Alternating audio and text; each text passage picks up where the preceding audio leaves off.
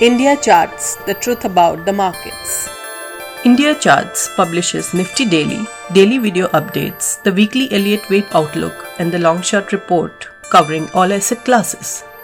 Hi everyone, this is Rohit Srivastav speaking on the 21st of May 2022, and the markets closed positive for the week after almost 5-6 weeks of declines. What does it mean? Are we ready for a bounce?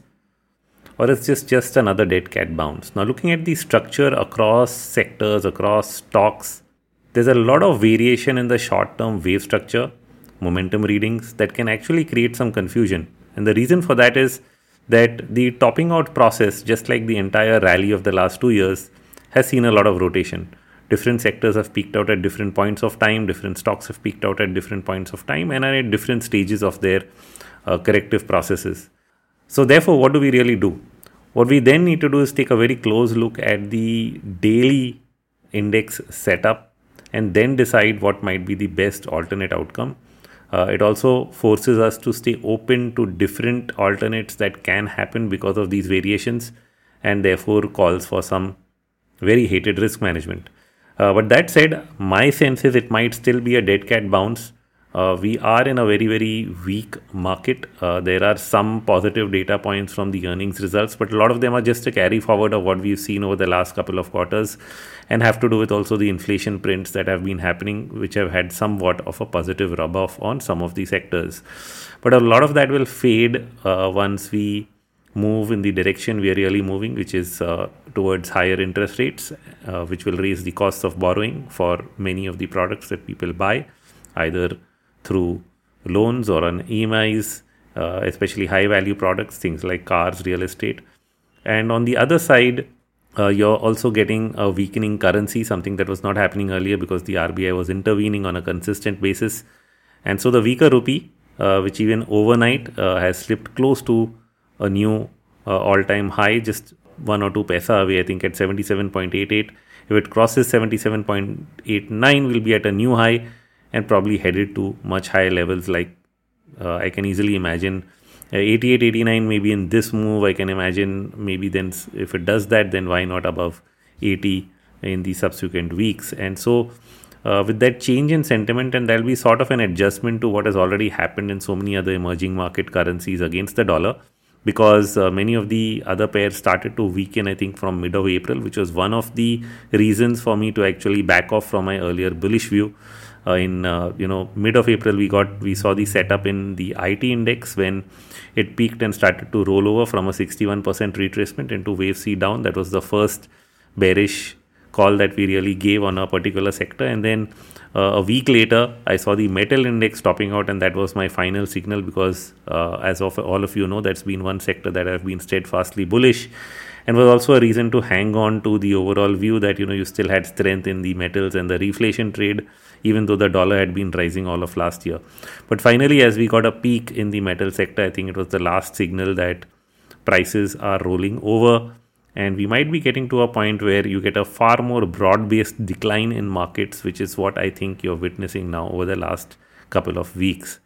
So now as we enter this bear phase, there are going to be bounce back rallies. Sometimes some are shorter, some are smaller, some are steep, but the overall trend might remain down for several months to come is what I'm beginning to sense over here, which is why I'm already calling it a bear market. And people contest that, saying it has not fallen much. But if we can't predict what is the likely outcome, what's the whole point? After all, we did turn right after the pandemic. Within a month, first thing I thought in April of 2020 is we might get a B wave. B waves mean a 50-60% retracement. And by May 2020, a month later, it was clearer to me that we were getting the reflation trade because of the falling dollar, as all commodity prices had bottomed. And that trade really worked out for more than a year, almost 18 months. I think we had a strong market.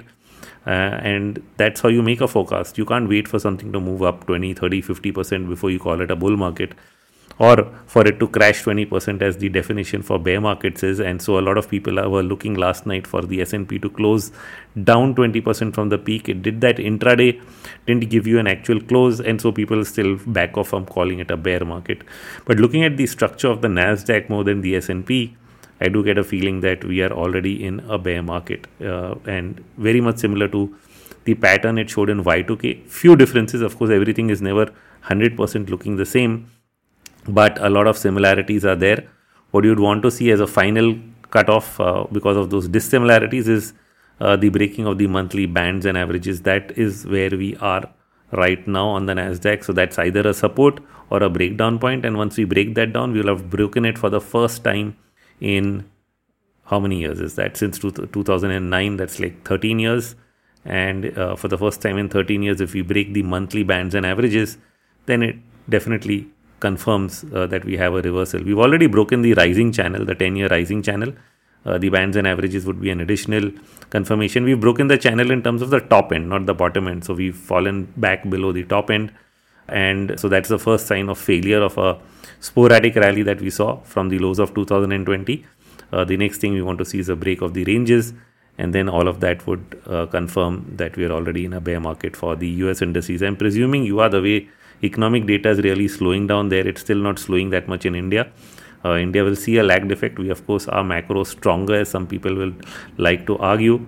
But that macro stronger can get hit by global forces, especially given that we are in a globalized world. We look at global, not just global funds, but a lot of factors, especially economic factors, move in tandem, just like interest rates and inflation and even the dollar. So when all of that moves, say for example, you get a much higher USD INR in an environment where inflation is already high, it's going to force inflation to remain persistent for a while, because even if you tighten rates and the currency is weakening and you have high prices trying to cool off, but the weaker currency moves up the imported cost of goods, you still have pressure on inflation. So that inflation pressure is going to stay around for a while.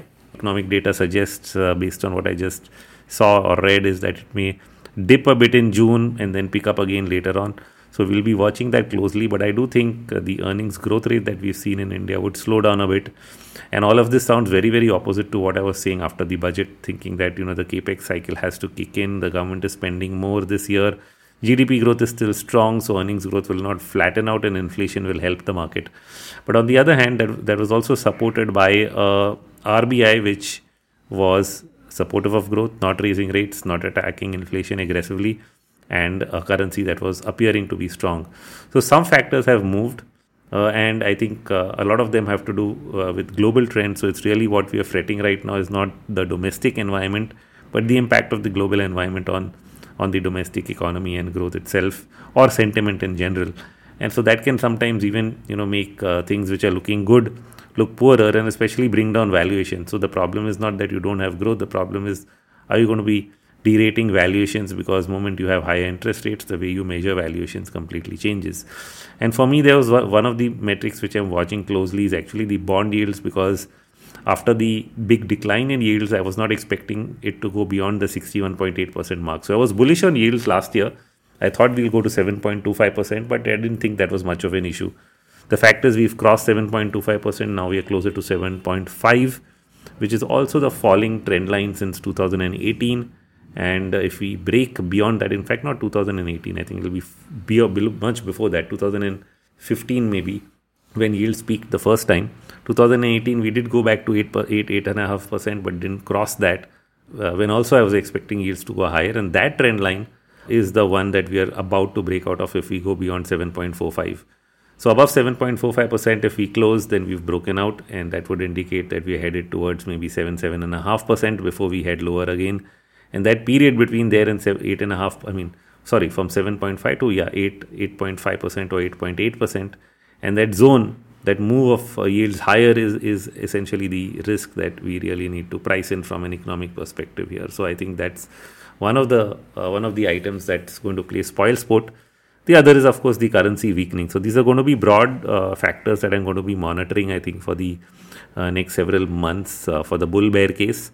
And as long as these trends are true, I think the bear case is stronger. And definitely keep an eye on US markets. There will, of course, be short-term divergences. For example, at the top in January, we saw the small cap index make a new 52-week high, not confirmed by the Nifty. Similarly, in April, we saw that happen with the power, metals, energy indices, and not the Nifty. Now, recently, we've seen the mid and small cap index break the March low, at least intraday. In fact, the small cap may have even closed below it. but the Nifty or Bank Nifty did not. So are these bullish intermarket divergences? Till the trends don't break, they can appear like that. We have seen that happen also in global markets, say between the US and the DAX. The DAX recently has not been breaking to new lows below the March low, even though the US indices like the Dow, Nasdaq and S&P have already done. So on and so forth. We are continuing to see such issues, in fact, across Asia. Asia also, many markets that had fallen earlier, holding up a bit last week, showing some strength. And so we start wondering about, whether these signs of strength are indicating a short-term bounce back, or whether they are indicating, something else, or it's just temporary. Eventually, the weakness that is there in, say, US equities will translate to other markets, and it might sometimes have to do with the short-term pullback we've seen in the dollar over the last week. Now note, the dollar broke out beyond the highs of 2017 and 2020, which puts the trend line breakout point at 102.7 on my chart. If you saw my recent interview with Dale, he was saying 102.3. And whatever that number is, let's even say 102 broadly, you would not like the DXY to go below 102 once you've broken out. You wanted to take support there on that line and head higher. And as long as it's doing that, then it's in a deflationary mode. It's in a risk-off mode, and that would hurt various asset markets or asset classes.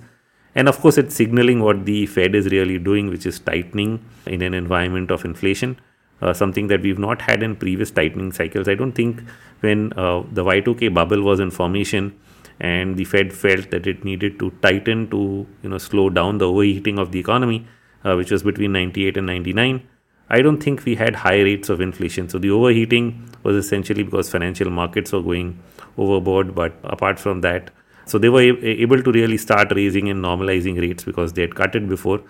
And they kept doing that till the point where markets broke. But once the markets broke, the Y2K bubble popped and you had a long, stringent bear market. And it took several rate cuts really before we could get that out of that bear market. So the Fed started cutting rates. They cut it several times, 5-6 times, I don't know how many times, before you finally saw a turnaround, maybe 8 times.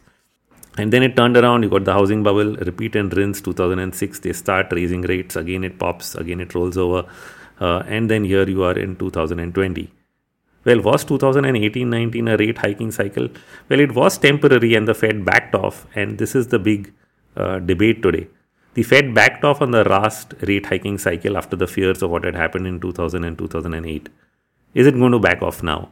And so the big difference between the two previous events was this time you have inflation. So inflation is not going to allow them to back off early. And if they don't back off, then they are already breaking the market and the economy as of now. Very similar to what they did in the last two events. Once they started a tightening or rate hiking cycle, the market ended up in a recession and then they had to cut rates and stimulate all over again, which is what they did in 2008, 2009. So are we going to just see the whole same cycle repeat? So far, visually, it looks like that. A lot of people believe they'll not go through with it. But the question is, what else are they going to do? Because they didn't have inflation in the previous rounds, in the previous events. But now they have inflation to deal with. 2018, they didn't have inflation to deal with. It was easier for them to raise rates and then flip. But this time, will they be able to flip early enough to keep this from rolling over? And once things roll over, do they really reverse immediately? As we've seen in both the previous events, that once things rolled over in terms of asset prices and then the economy, it took several rate cuts and a lot of stimulus to actually turn it around, multiple rounds of stimulus. And if that is true, and the last time it took billions, by 2020 it took trillions, what is it going to take next time? And how many rounds before we actually get the turnaround? So we are far from that story. We're probably in the early parts of the beginning of that move where things are beginning to roll over. We still can't see rates going up, that is rates going down. They're still going to go up for a while. And how is this all going to end? When is the Fed going to switch? Which looks difficult on an immediate basis. And so I think you'd really want to watch what they do rather than be able to predict what they're going to do based on something that happened just once, which is in 2018-19. And that might not become your best benchmark. The best might be the previous two cycles that were complete cycles, which is 2000 and 2008. And by those cycles, I think we are far from done as far as the US bear market is concerned. And so there will be some contagion rub-off effects on other markets as well, irrespective of how their macros have improved over time. So that's, I think, in a nutshell, the broad risk that I am facing in markets and that I'm trying to deal with, that I'm writing about every day and communicating through my multiple messages on social media, which you have been seeing, including some of those Hindi spoofs that people read the wrong way because they're essentially educational posts. Some of them talk about staying bullish in a bullish market and bearish in a bearish market, but in a very twisted way, as though it appears to be that I'm attacking the bulls or the bears. I was bullish, I'm bearish, I've been bullish and bearish both before many times in the past. And people who followed me from my early days at Sharekhan, since when my views became more available to a larger audience, I think they're very well aware that I go both ways. But people more recently may find that amusing. So I very much turned. So if I've spoofed at the bulls in February, I've spoofed at the bears in April. And it doesn't bother me because this is what it is. And bear markets are like that. So bear markets do fall relentlessly. They give you these short-term bounces of hope, like we have seen in the last few days. Sometimes that hope doesn't last and it just gives up all over again and keeps falling, and which is how we've actually seen stocks, for example, like the metal names Hindalco, Nalco, keep falling in oversold territory if you read oversold based on an RSI indicator. And we saw the same thing happen with the IT index where it fell a lot and then it bounced a bit and then fell and then bounced and then fell, and it's still bouncing and falling since the last 10, 15, 20 days. The same pattern repeating over and over again. And so that's really the thing. It may not have happened so many times in Nifty, which is where then people say, this is just, maybe it's arrogance for all you know. But the main point there is always been educational, because we are an educational firm. We try to inform and educate everyone on how they should deal with markets, how markets behave historically, and things you should be aware of when you're planning your trade management. And if you pick up those, you'll probably do much better.